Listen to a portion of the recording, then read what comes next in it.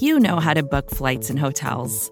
All you're missing is a tool to help you plan that unbelievable travel experience. That's why you need Viator. Book guided tours, excursions, and more in one place. There are over 300,000 travel experiences to choose from, so you can find something for everyone. And Viator offers free cancellation and 24/7 customer support for worry-free travel. Download the Viator app now and use code Viator10 for 10% off your first booking in the app. Find travel experiences for you. Do more with Viator.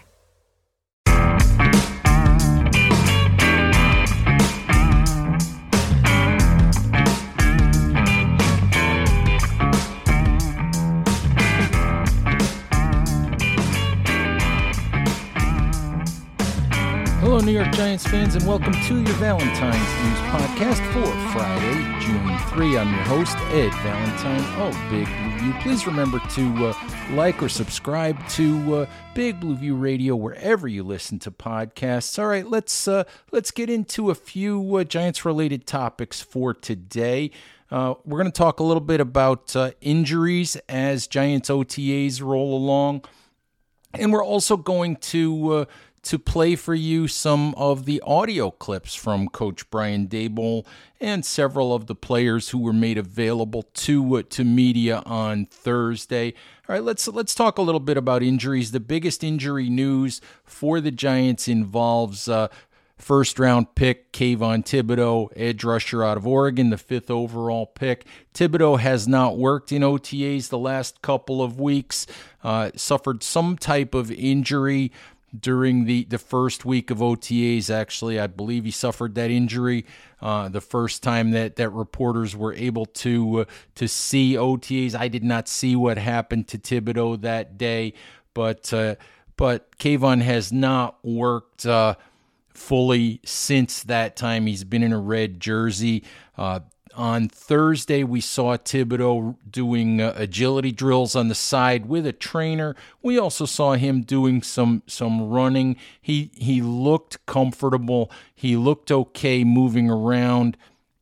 That would lead you to believe that this is not a long-term injury. Obviously, the Giants are not required to release any injury information at this time of the year. This is still the off season. There are no games, coming up, so the Giants aren't required to give us injury information, tell us what the injuries are, give us timetables, any of that stuff.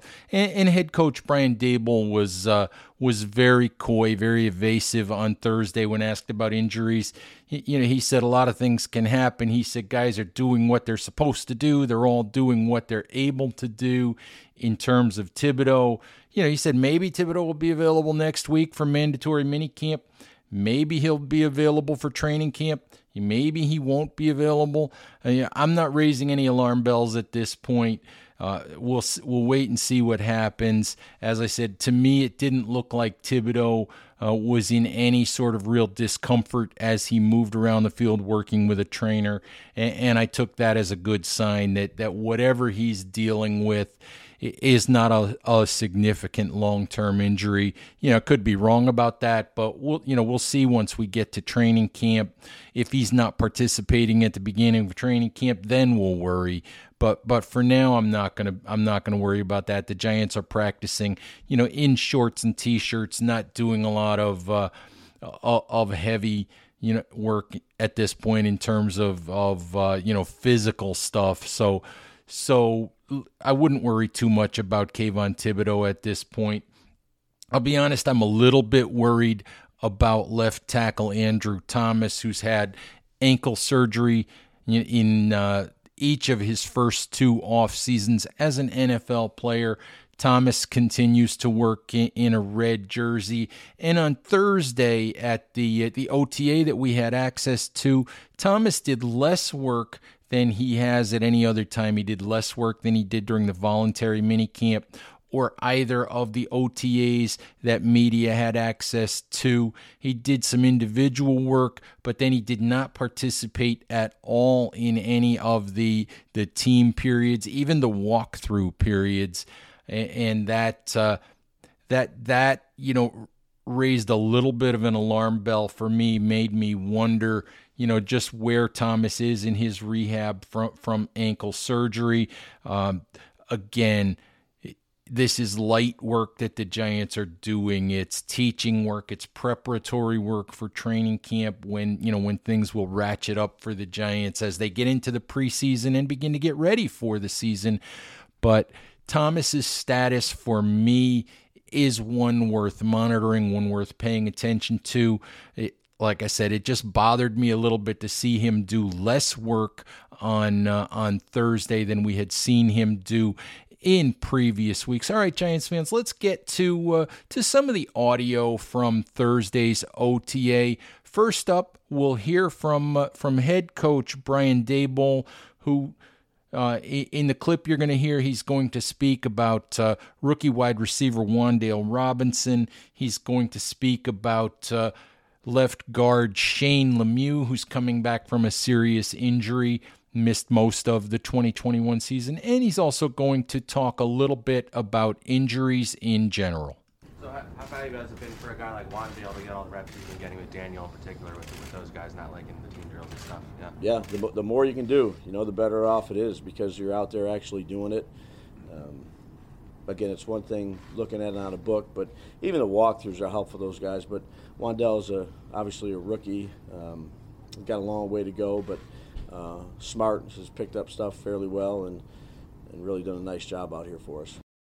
Brian, just to get back to Wan'Dale a little bit, he's a guy that can do a lot of different things. How do you balance not throwing too much at him right now and letting him kind of settle in and We don't throw a lot at him. Yeah, and he can handle it. He's smart.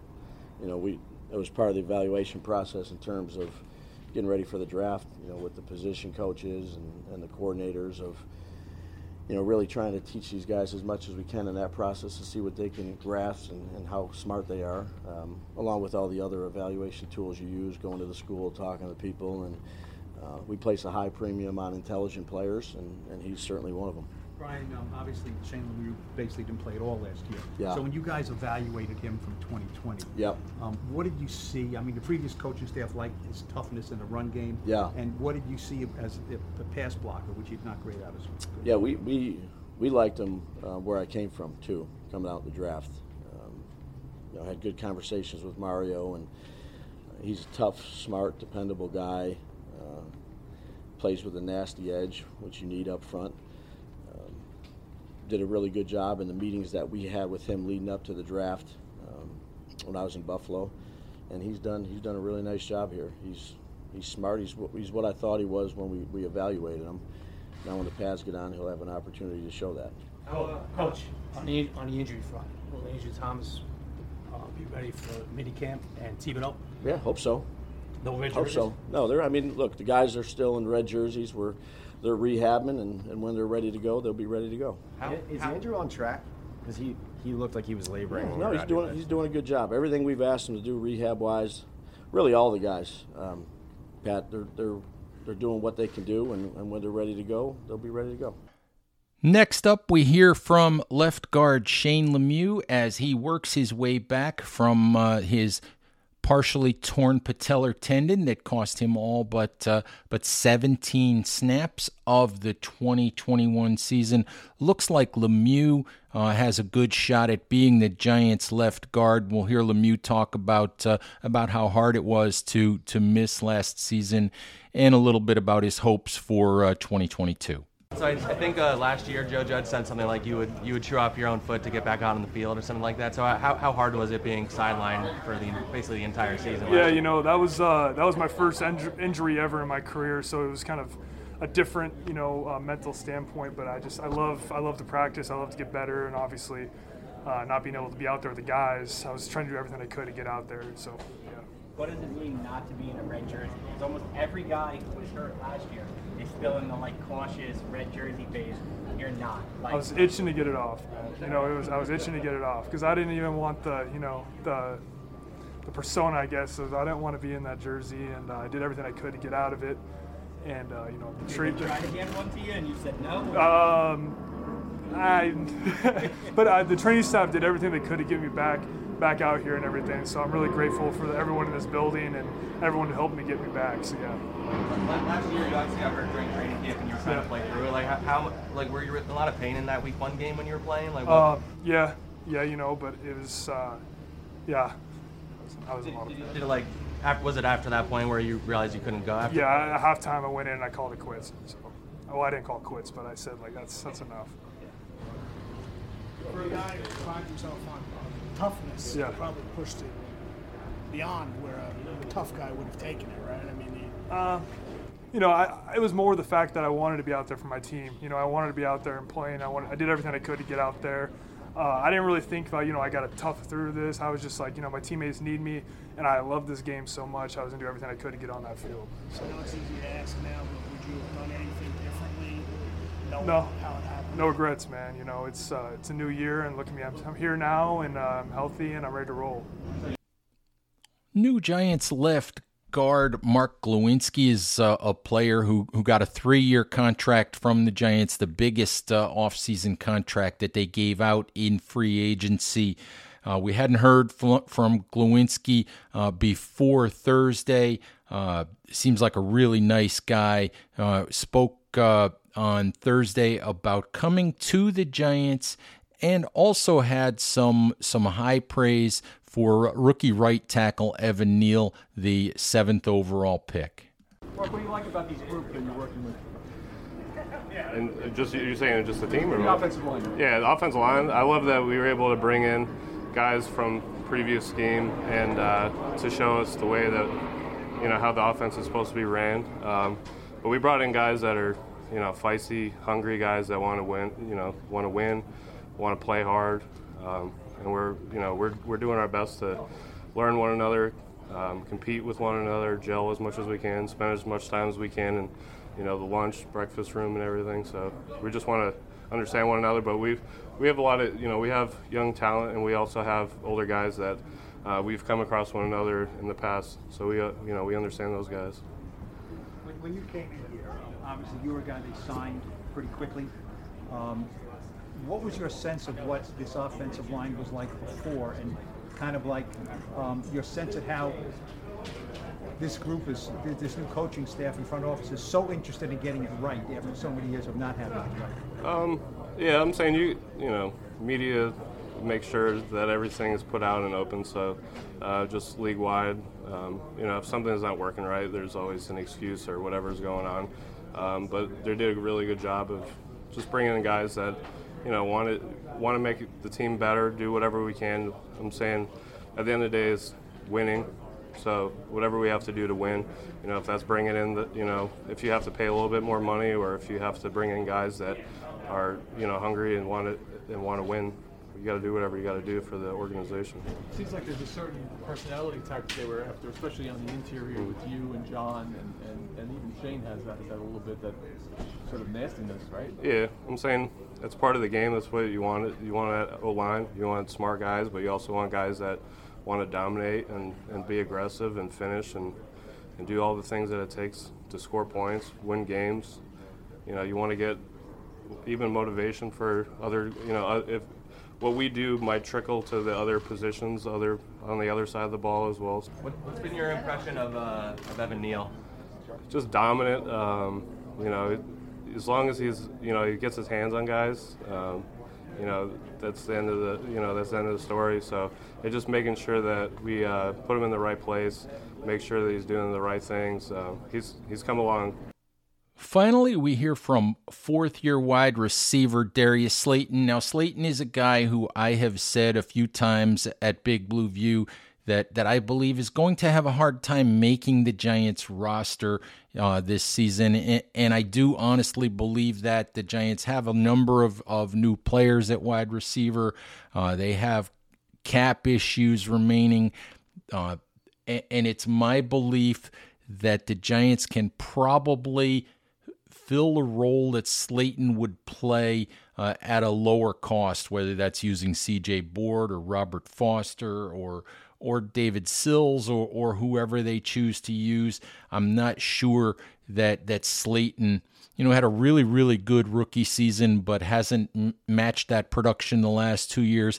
I'm just not sure that Slayton is going to be able to find a way onto the 53-man roster. That said, Slayton has been getting a number of opportunities along with guys like Wan'Dale Robinson, along with Richie James, Robert Foster, C.J. Board, David Sills, as guys I mentioned before, due to the fact that Sterling Shepard, Kadarius Toney, and Kenny Golladay have not been working, on the field throughout OTAs. So we'll see in the long run what the coaching staff thinks of those guys. But we heard from Slayton on Thursday, and he talked a little bit about his relationship with Daniel Jones and about second-round pick Wan'Dale Robinson.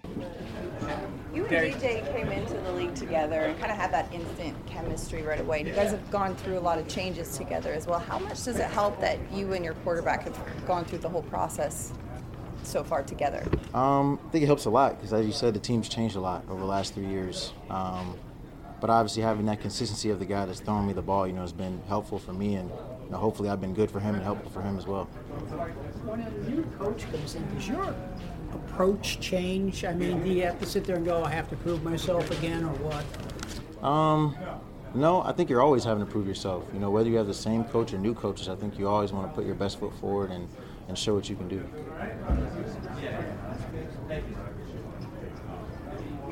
Wan'Dale Robinson, what you've seen from him so far? He's quick, he's fast, he's explosive. Say he's as advertised. He's faster than you? Nobody's faster than me. That's the show for today, Giants fans. The Giants will hold minicamp next week, Tuesday, Wednesday, and Thursday at Quest Diagnostics Training Center in East Rutherford. Yours truly will be on hand for at least the first 2 days of the minicamp.